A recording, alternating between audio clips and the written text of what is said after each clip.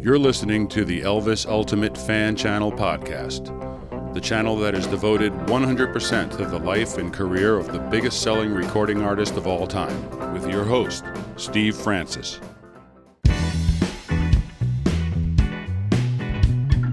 Hi everyone, welcome once again to Elvis the Ultimate Fan Channel. Just a little reminder that you can join me live every Sunday on the YouTube channel when we talk about all things Elvis, and we have a Elvis quiz with a monthly prize.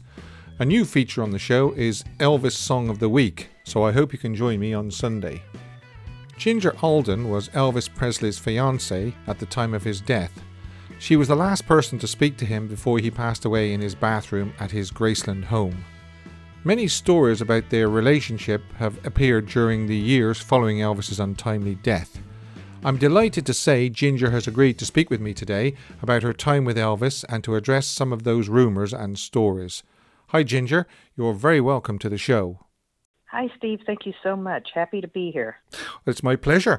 Now, I was looking on the news there a couple of weeks ago and I saw that some states in America had some really, really bad weather, especially Texas. But what about Tennessee? Was Tennessee bad?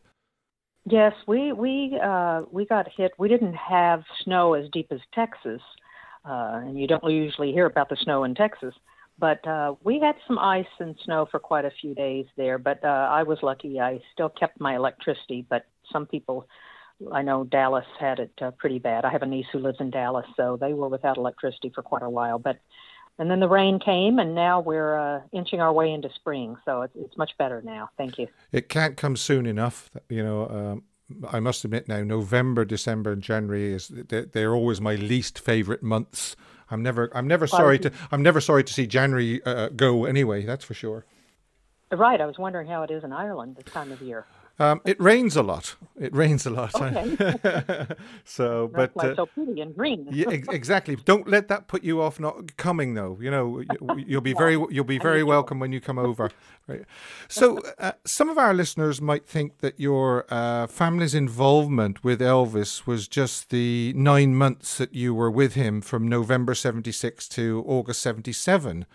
But your family's connection with Elvis goes back as far as, 1958? Would that be correct? Yes. My father was a sergeant in the Army, and he worked with the draft board, and he was also involved in public relations for the Army. And he was at Kennedy Veterans Hospital when Elvis was inducted. Okay, and that would have been, March 1958? 1958. So, and your father just kind of welcomed him. Well, he probably welcomed all the recruits that day, not just Elvis.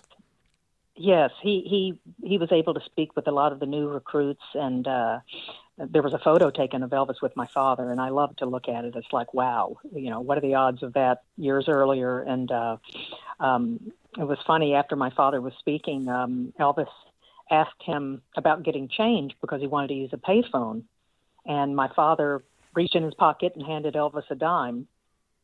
And then my father, that same day, he was able to get 2 photos signed by Elvis for one of my sisters and for my brother. And he also wrote inside my sister's autograph book, "Today I shook the hand of Elvis Presley."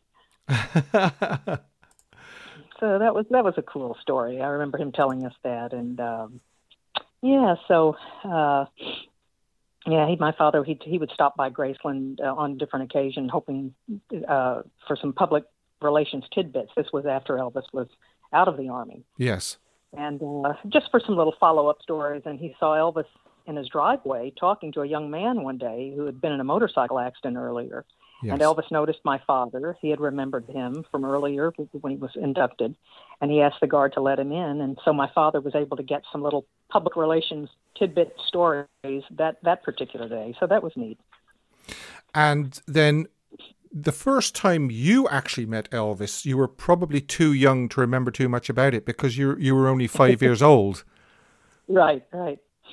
Yes. On my father's visits, when he would go to get little public relations tidbits, little Elvis pieces, he became friendly with the guard at the gate. It was Elvis's uncle, a man named Travis Smith. And Travis Smith later invited my family to to join Elvis because Elvis used to take these trips to the fairgrounds and keep the fairgrounds open at night and take a lot of his friends. And so my whole family was invited one evening, and I was 5 when I went that night. And I just remember Elvis, when I saw him, it was amazing. I didn't quite know who he was, but I had my sister had some record sleeves at home, and I remember seeing his picture and thinking he's got to be somebody famous. I remember seeing people shake his hands, and but he was introduced. We got introduced to him that night, and he patted me and my sister Terry on our heads. And that's sort of really all you can remember, because at 5 years of age, it's hard to remember a lot of things. I had to ask my parents or ask my sisters about that night because they remembered it better than I did. But that is always a nice little added story as well. Yeah, and then obviously you did your schooling and so forth. What did you do at school? Well, I loved art, and I always loved singing. I took voice lessons when I was younger, but I really loved art. Hoped to be an artist, and when I graduated from school, I went to art school for a year, and my sister Terry was a great pianist, and she had been involved in, we have local pageants here, and she entered what was called the Miss Memphis pageant, and she won that, and then later she won the Miss Tennessee pageant. Mm-hmm. And that was going to go to the Miss America pageant later on. So that was how, that's my little bit on my sister's background, my sister Terry. And she won Miss Memphis in 1976. Yes, and then she went on to win Miss Tennessee that same year. Yeah, and she suggested that you enter the Miss Tennessee pageant. Is that correct? It was a Tennessee Universe pageant. Yeah. Which is funny because the Miss Tennessee pageant goes to the Miss America pageant. The Miss Tennessee Universe goes to the Miss USA pageant.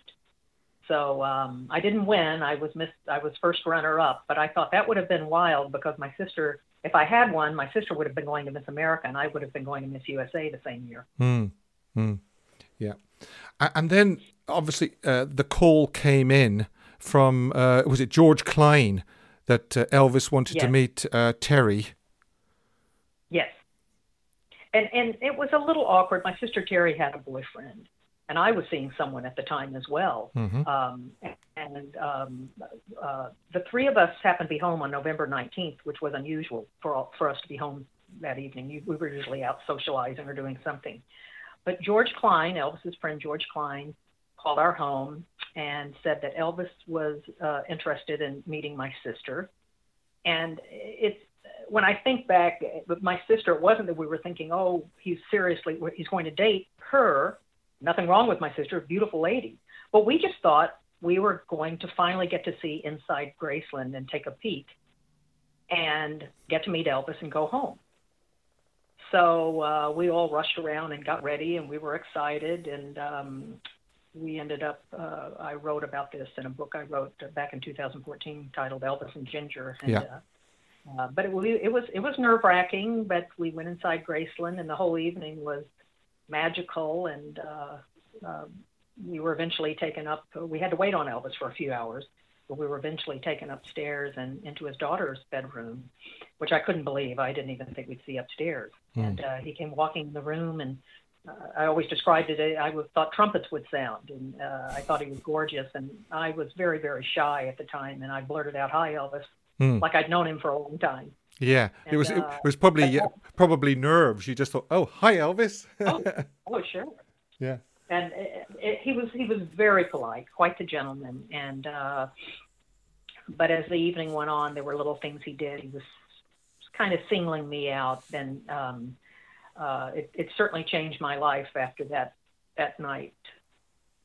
And you stayed longer than Rosemary and Terry, is that correct? Because he took you into his room, and you thought that your sisters were still around, but you were told later that they'd been taken home. Oh yes, I thought they were still there, so I was really a little scared about when he said they'd been sent home. I was, I'm here by myself. But as I said, he was quite the gentleman, and what fascinated me, that evening. We read all night long. Or he read, I should say. He handed a book to me and had me read, but he was into Eastern philosophy. He had a lot of books that he kept by his bedside, and it was fascinating. I thought it was pretty cool. I said, here I am with this rock and roll superstar, and he wants to read. Yeah, so, it definitely wasn't what most people would think would happen between a rock star and a young lady. That's for sure. Exactly. So what happened after that first night, that November 19th? I went back to see him the next night. He asked for me the next night, and we took a quick trip to Las Vegas, which I wrote about in my book. Mm-hmm. And I was really scared. I'd never been out west before, so it was kind of a interesting trip for me. But as I said, once again, he was a complete gentleman. And then after that, about a week later, he called for me to join him on tour, and I flew into San Francisco. And from then on, we began seeing each other. And I saw every one of his shows, but about 4 shows. So I was at all of his concerts. The excitement of seeing Elvis, sort of, that close, because you used to be sort of just off to the stage where Felton and the sound engineers were, I think, weren't you? Right, Bruce. Yeah, Bruce Jackson. Bruce Jackson. Yes, he wanted me right behind them, and there was usually a chair put up on the stage for me, and that's where I sat for usually most of the shows. Every once in a while, it could have been a little different somewhere, but that's where I was for most of the shows. And in one of the shows, I believe, one of the first shows that you saw, I think, was in Birmingham in December, and he actually dedicated The First Time Ever I Saw Your Face to you. Is that correct? Yes, that is a beautiful song. Yeah. It's amazing when I think back, the power he had in his voice, and being so close and watching him on stage. And it was really, really magical. And he gave his all for each and every show. Some weren't up to par as others were, but I thought the majority of them were really, really great. Well, when he wasn't feeling when he was feeling ill or tired, he still gave it his all. You could tell he was giving it his all, even when he wasn't, the best. I mean, everybody gets tired and everybody gets sick, but most of the time, you wouldn't have realized with Elvis. He was a consummate professional. That's for sure. This would have been about This would have been about the time of when Elvis, What Happened, the Bodyguard book started. Rumors started going around about that. Did he discuss that with you? I just remember him in the very beginning on tour mentioning that he had fired some bodyguards. Now, I had no idea who these people were. Had never met them, and he said they had been causing a lot of lawsuits for him. So I believe that's why Ed Parker, his karate, Elvis called Ed Parker his high priest in karate, but he had other people helping out. But that was the story I heard in the very beginning, and that's all I knew. I didn't, whenever he mentioned their names, I just didn't know who they were. But you do now, but I didn't at the time. Yeah. You don't feel that he was preoccupied over the book the whole time you were with him? No, I never felt that. Elvis didn't bring the book up to me. I believe it was in the summer of '77, and some people said he saw a manuscript or he was told about the book. But I never. I think that's one thing I wanted to clear up, and I was with Elvis pretty much every day.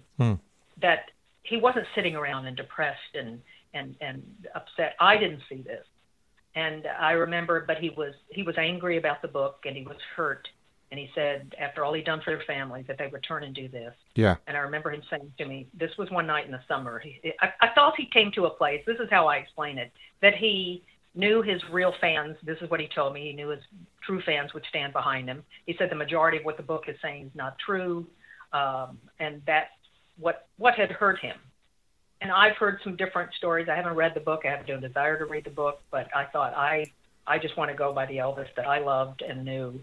And I don't think it was right at all what was done.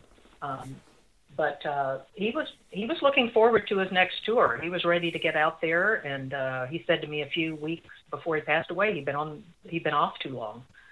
So he was ready to go out, and I knew he had to face some things, but I couldn't tell. He didn't sit around and act really, really down about it. Okay.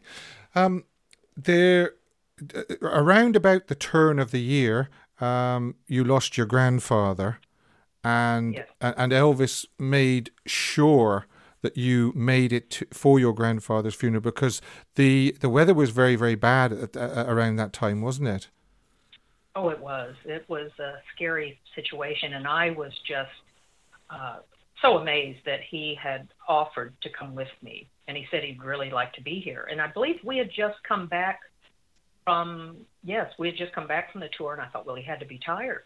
But he knew I was going away, and I was going to be away for a little bit, and he wanted to go with us, and he didn't just go with us. I remember thinking, where are we going to put him? In the car? What do we do? And all this, but he was so kind and generous, and he offered to fly. My mother was already in Arkansas at the time with my father. So Elvis made sure that we all arrived for my grandfather's funeral. So he flew a small plane, and my sisters, my brother, and his family, and we were all on that. So it's something that will always mean a great deal to me. It's a common theme when people talk about Elvis Presley, people that knew him, that how generous and kind-hearted he was. And again, you know, his actions like that surrounding your grandfather's funeral just go to prove it, I think. Oh, absolutely, Steve. He didn't have to do that. I mean, I would have been gone for a few days and come back, but the fact that he wanted to be there, and during the funeral, he inside, it was a small church that my grandfather had helped build, and one of the ministers was up speaking, and his voice was a little shaky, and all of a sudden, and he began to sing, and all of a sudden Elvis starts singing, and Charlie Hodge was with us, and Charlie starts harmonizing with Elvis inside the church, and the minister relaxed a little, and that was a really nice moment. And afterwards, I just wanted to say, just before or just after, I believe, the passing of your grandfather, there was the New Year's Eve concert in Pittsburgh, and that was one of the best of the later concerts that Elvis did. You know, it was a big highlight in Elvis's career, that New Year's Eve concert. So again, you see, you were saying people thought he was like depressed and ill all the time and everything like that. But just if you listen and you watch the concert, it's available. It's like fan footage on YouTube. You know, it was an absolutely fabulous concert, that one. So yes, he did a great performance. But it's funny, if someone had mentioned it to me, you know, maybe 3 months after that, I wouldn't have noticed so much of a difference. As I said, I just was so excited at most of his shows and thought he did a great job. Of course, you can see, you know, I said sometimes he put a little more movement into it than he did other times, but it was definitely a top show for sure, though. So what I was going to say before I got sidetracked and going backwards a little bit to New Year's Eve concert was on the 26th of January, he proposed to you. Yes, he did. Now, we did touch on the fact that he read a lot of numerology books and so forth, and he probably, did he tell you this? I'm not sure whether he did tell you this or not. Did he consult Cairo's Book of Numbers for the date that he proposed to you? He never said anything to me about that. Someone else mentioned it. I can't explain why he picked the particular date. Some people read things into, you know, if they go by the numerology. Either way, I was blessed that he asked me to marry him, and it was I remember the two of us were watching TV in Lisa's room, and he got up and left, and he was gone for a while, and I heard some commotion going up and down the stairs and different people coming in and out.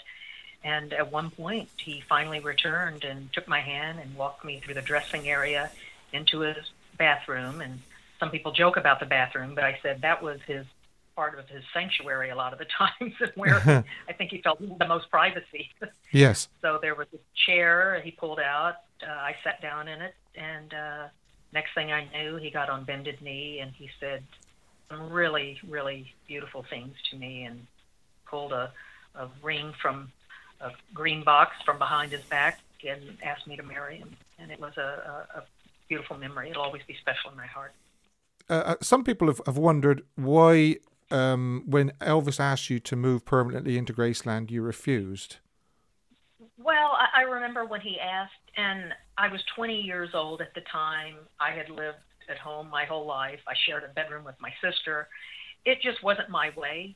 I didn't feel it was something that certain people didn't do back then. And I remember when I told him that, as much as I appreciated it, took me by surprise, but his words to me were, he understood, and he said he respected me for that. Yeah. And but I think I've gotten some flack. Sometimes I think some of the guys around him thought maybe I didn't really care for Elvis because I didn't move in, because they were certainly used to people moving in, and most people would say, who would turn down Elvis? But didn't mean I didn't love him. It was just, it wasn't my way. And I felt he understood it at the time. I hope he did. He seemed to have, and by his words. But that was the reason. And Elvis being Elvis, as you just rightly said, he respected you for making that decision. So that's fair enough. Then the recording sessions in Nashville, which you did travel to Nashville, but he didn't go into the studio. Yes, that was... there were so many, I hate to say it, Steve, there's just so many lies out there, and whoever started them, biographers would pick up those lies and put in their books. I've seen it over and over again. Yes, I was with Elvis in Nashville. I went with him. It was said that, I've seen books written that said he was pining away for Ginger, and she wasn't with him, and he's trying to call her. I was there. There's a local newspaper that wrote about the two of us being there, the clippings. But anyway, yes, his throat, he was very worried always about getting a sore throat. And his throat started to bother him.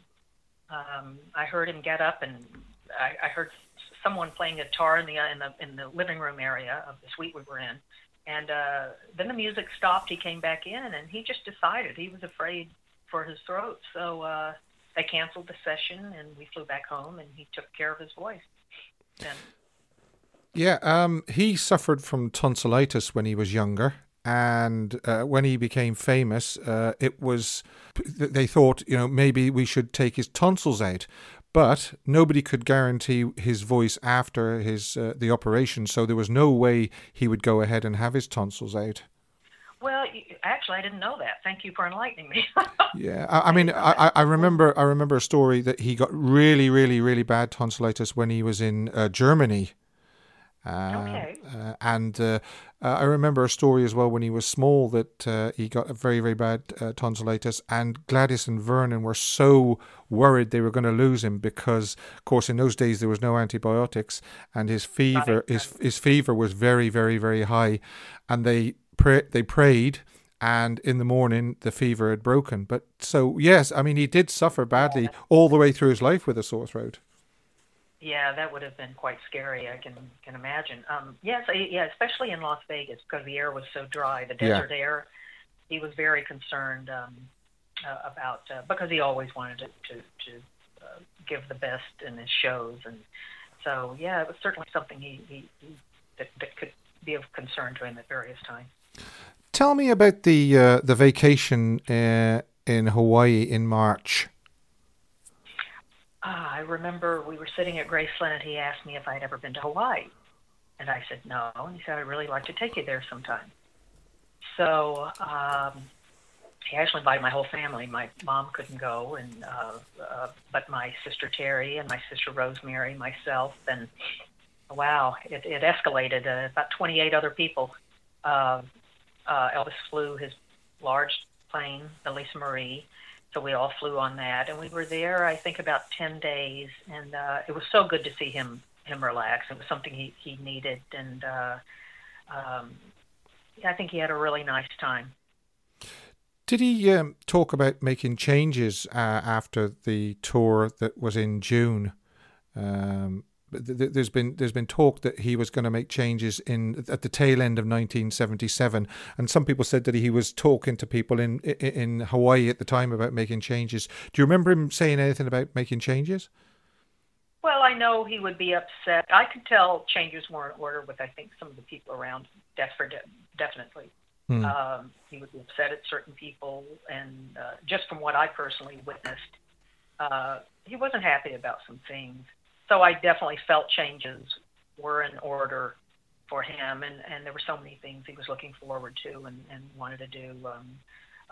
I think he would always be singing, and that was just what he lived for and what he loved to do. But he wanted to also do more serious films. Yeah. I know he wanted to perform in Europe. He talked about performing in Europe, and he joked one time saying, "Can you imagine if I sang, if I'd have to sing from a cage if I go to England?" And it's just, that would have been something to have seen, and it's just a shame he didn't get to do that. Was he planning on going to England? I don't know about any definite, but the fact that he had mentioned it to me, I think that would have eventually been something that could have come about. It was obviously on his mind, so it could have been something that happened. Yeah.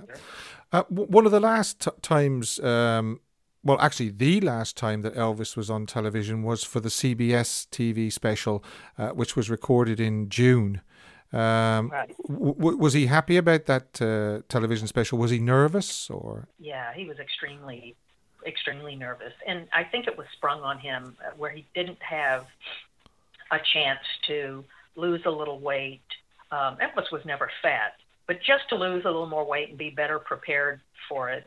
But I remember when they did the makeup for him for this show. He came walking out, and we were on the airplane, and I didn't think it looked good. It looked cakey. I thought he was so much more handsome without that thick makeup on. And I could tell when he was performing, a lot of times the perspiration would get into his eyes, and it would bother him afterward. And he was definitely nervous about it. So, and there were other shows. It's a shame they didn't film some other shows, because the couple of the shows that got filmed, there were some other performances that were better. Yeah. But unfortunately, those weren't filmed, and fans didn't get to see that. So they had this certain image, and which I felt was unfair, but they had this certain image that it's kind of forever stuck in their mind. It's like, but you should have seen the other show.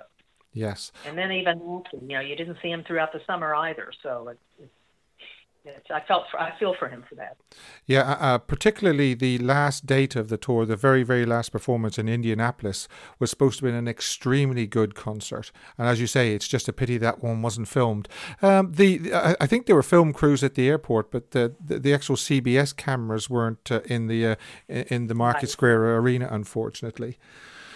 Now, I've told you this prior to the interview, but I just want to say this to the listeners. I've decided not to ask you about the events of August the 16th, simply because they've been recounted so many times over the last 4 decades.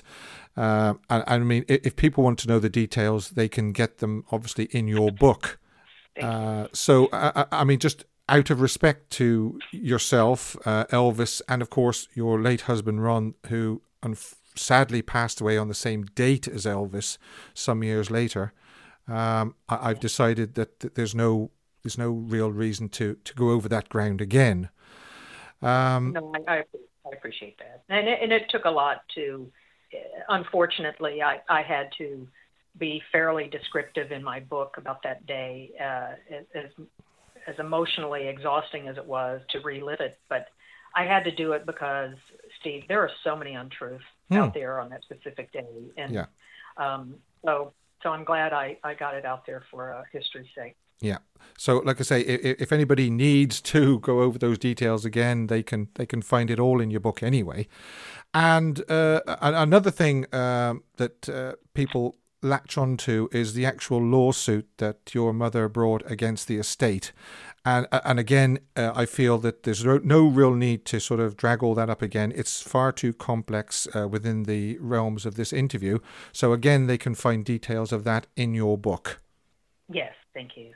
But what I do want to ask you about is the events following Elvis's death, with Vernon, newspaper article, misquotes and so forth. and just things like incorrect reports, like you were banned from Graceland. Yes, that was an untrue story that somehow got started. I think it started with Elvis had an Uncle Vester, and it's interesting because he was misquoted. A tabloid came over, interviewed him. He was misquoted. He did an interview later stating that he never said I was banned. And I thought, why was I banned? I didn't do anything. It was just ridiculous. And I spoke with Elvis's father. I spoke with Mr. Presley about it. And he said, don't believe anything you hear unless you hear it directly from me. And he told me I was always welcome at Graceland. So that was a story. But because the tabloid got it out, that was a story that still to this day, I've seen people, and it's like, that's not true. And it's like you have to show them the article with the uncle that showed that he was misquoted and that he never said that. Yeah. It's just unfortunate for me, but I'm happy to clear that up. I was never banned from Graceland. Unfortunately, the media is known for twisting things around or, as you say, just making things up to sell stories. Oh, absolutely. Yeah. And it was at my expense, but we lived through it. Yeah, exactly. We rise above it. We rise above it. So life after Elvis, you married and you have a son, Hunter, I believe his name is. Yes. Very proud. He's very proud of him. He's very proud. He's he lost his father his senior year in college, and we had a tough time there. So it's been about 5 years now. So we're still navigating these new waters without my husband. But I went forward in life and worked, and I was proud of what I did, and I didn't jump on I call it the Elvis bandwagon with all the books, and I waited 38 years to write my book, but it was something, it had to be done, and the lies were so outrageous. Some are pretty vile, and there are even some new ones I see now, and it's just, it was something that had to be done. I'm so glad that I was able to get it out there. Yeah, 2014. I can't believe it's that long ago. It doesn't seem that long ago. Time goes by so fast, doesn't it? It does. How do you? I mean, this mustn't make you feel very good either. When you feel that you're sort of being like airbrushed out of Elvis history. You know, those last sort of 9 months. To some people, they just didn't exist anymore. Yeah, I think it's unfair to a lot of people. I mean, not even just me. It seems as if they try to airbrush from 1973 on out of his life. Yeah. And I thought Elvis loved different people, and he enjoyed himself, and he was happy. And I don't know why that isn't shown. There's a different portrayal, and it's an unjust one, and I don't think it's fair because it's rewriting history. I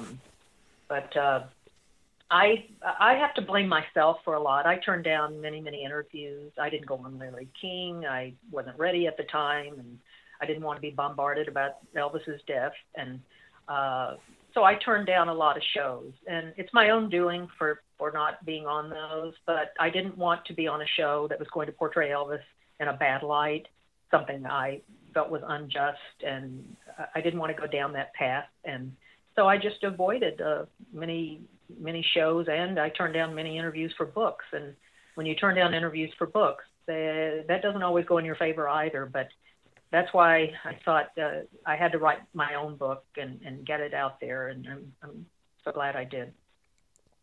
What do you think about the divisions that have sort of sprung up since Elvis's death?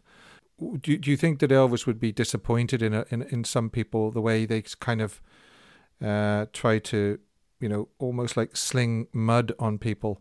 Oh, I think he'd be extremely angry. He'd be hurt. I mean, I've seen even family members say some things regarding him, and I thought, well, that's not what I witnessed. But I think it's terrible, and I've never understood people when he did so much for them. That what was the point? Why were some things said, and was it necessary to say that? Why were some things exaggerated? Why were some things made up? I don't understand why these people he had taken care of their whole life, why people turned and did certain things. He just had some interesting characters around him, and I didn't think he needed the majority of the people around him, but I felt for him because of that. I mean, it was something he never, ever deserved. Do you think that he had a feeling sometimes that he didn't know who his friends were? Were there people there just because he was Elvis and for what they could get? Oh, I think so. I mean, I came on the scene later, but when I see some of the things that were done, before I even came on the scene, or what was not done to help, and it makes me sad for him. I think he could have had a better group of people around in regard to some of them. But he was happy. The time that you spent together, he was happy. He wasn't the sort of the sick, drug-addled, depressive that the media try and make out. This was what Elvis was. Yeah, that drives me crazy, and it makes me so sad for him. And it's that wrong image, and you can thank a select few, whether it be some family members or a friend that was put out there. And I thought, this just really saddens me. I mean, Elvis was at our home 10 days, my family home, 10 days before he passed. He was singing. Charlie was with him. He was at our piano, playing the piano, singing, having a great time. And I thought, this isn't someone that can't get out of bed. I wouldn't have been with Elvis if he couldn't get out of the bed. I mean, it was terrible. It's just this portrayal. We had many wonderful times. We laughed. We cried together. We watched TV. And, upstairs was his sanctuary. He felt relaxed up there, and we were alone many times up there, unless someone popped in if he needed something. But he would play. There was an electric organ in his office, and he would sing to me a lot on that. And those are some special memories I'll always have as well. Now, obviously, you spent time with Lisa as well when she visited Graceland. And as we know, Lisa has been through a bad time recently with the loss of her son. If you could speak to Lisa Marie today, what would you say to Lisa? Well, yeah, my heart absolutely broke for her when I heard the news of her son. I mean, it's such a tragedy, and she's got to be very, very strong with that, and she's had a lot on her plate recently. So my thoughts and prayers are always with her, and if she ever wants to know the truth about her father's last months, I'd be happy to speak with her. I always try to be there for her, and I just wish her the best going forward. It mustn't be easy being the daughter of somebody that was so massive in the world. Such a big influence on the 20th century. Well, it didn't help anything that she looked so much like her father. I know, it's unbelievable. Yeah. And as I said, it's a strange world we live in sometimes, and I just hope that people left her alone and let her be, and I just, as I said, I wish the best for her now, and she's got to go forward in life, and I know a large part of her is missing with the death of her son, so but my thoughts and prayers are with her. Yeah, and I echo that as well. Now, your book, Elvis and Ginger, Elvis's fiancée and last love finally tells her story. And I believe it's actually Amazon recommended. I saw that the other day. Yay, that's great. Yeah, I'm very proud of it. And as I said, emotionally, it took a lot out of me to write, but I'm grateful that I was able to get it out. And it makes me feel so good because a lot of people have said, I understand things so much better now. And that means the world to me. That makes me feel so great. And people are understanding a lot of the lies told. Periodically I have to go on there, and having moved on in my life, it allowed the lies to become the truth. Yeah. No one was countering that. No, and I wasn't aware of a lot of the things that were being said. So it's been a little bit of a battle, but I'm hoping to get a YouTube channel going, and we're going to talk about some of those and try to straighten out a lot of this garbage that's been out there for quite a few years. Good. Very good. And you have an upcoming event this summer, I believe, don't you? Yes. We're doing an evening with Ginger Alden. So I'm looking forward to that. We'll be doing that in Memphis on August 12th. So excited to get up and talk about a few things and hopefully clear a few things up as well. Yeah, it's An Evening with Ginger Alden, as you said, August the 12th, 2021. It's the Sheraton Hotel, downtown Memphis, I believe. Yes. It's sponsored by Elvis Matters, and my friend Jamie Kay from the Jungle Room podcast will actually be talking to you that night. Yes. Jamie's going to. Sarah Madison is hosting the event, so we're looking forward to it, and we'll use all safety measures, and we had to divide it into 2 shows because for safety issues with the virus. We're only allowed so many people in the ballroom at once, so now we've divided it into 2 shows so everybody can be spaced and it'll be safe for everybody.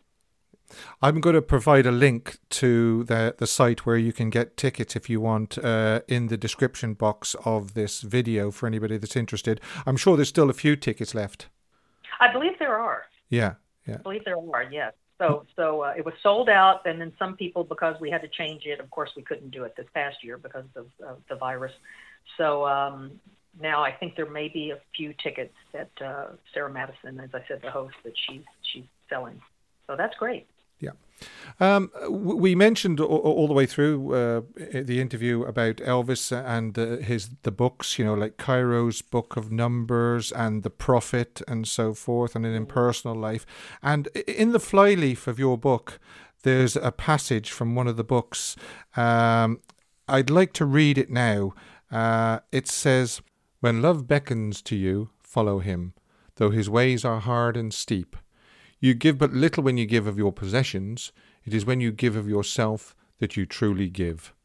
Khalil Gibran, The Prophet. So I can nearly hear Elvis's voice saying that. It must have meant a lot to him, that passage. We went over that book so many times. And yes, I remember him saying that to me, when love beckons to you, follow him, though the ways be hard and steep. And he loved to teach, and so we spent so many hours going over so many of the books, but The Prophet was one of his favorites at the time. I'm sure you're glad you met Elvis Presley because, as you say, it changed your life forever. Oh, absolutely. I've had people say, would you had it to do all over again? I thought, absolutely. Even through the painful times and the publicity that was not the best at times, I wouldn't have traded the love and the blessing to have gotten to know him for those last months. The fact that he allowed me and my family to be a part of it was a truly wonderful thing for us, and I was just blessed to have been able to be at his side and try to help him and get to know him. Ginger, thanks very much for sharing your memories of Elvis and spending this little time with me. It is much appreciated. Well, thank you, Steve. And I hope you keep well and safe through these troubled times, because it's still, we are getting the light at the end of the tunnel for this pandemic, but it's still a few months away yet, I believe. Oh, yes. So everybody just mask up and we'll get there, but it's just everybody has to be safe. And I wish you the best too, Steve. Thank you very much. Take care of yourself. Thank you. Bye-bye. Bye-bye. Thanks once again to Ginger for joining me on the show today. Don't forget to check out the link in the description box below this video for An Evening with Ginger Alden this August. A reminder to join me on Sundays for my live stream broadcasts on YouTube for Elvis Fan of the Week quiz, Elvis Song of the Week, and a chance for fans to discuss all things Elvis. Thanks for listening, stay safe, and I hope you can join me again for another episode from Elvis the Ultimate Fan channel.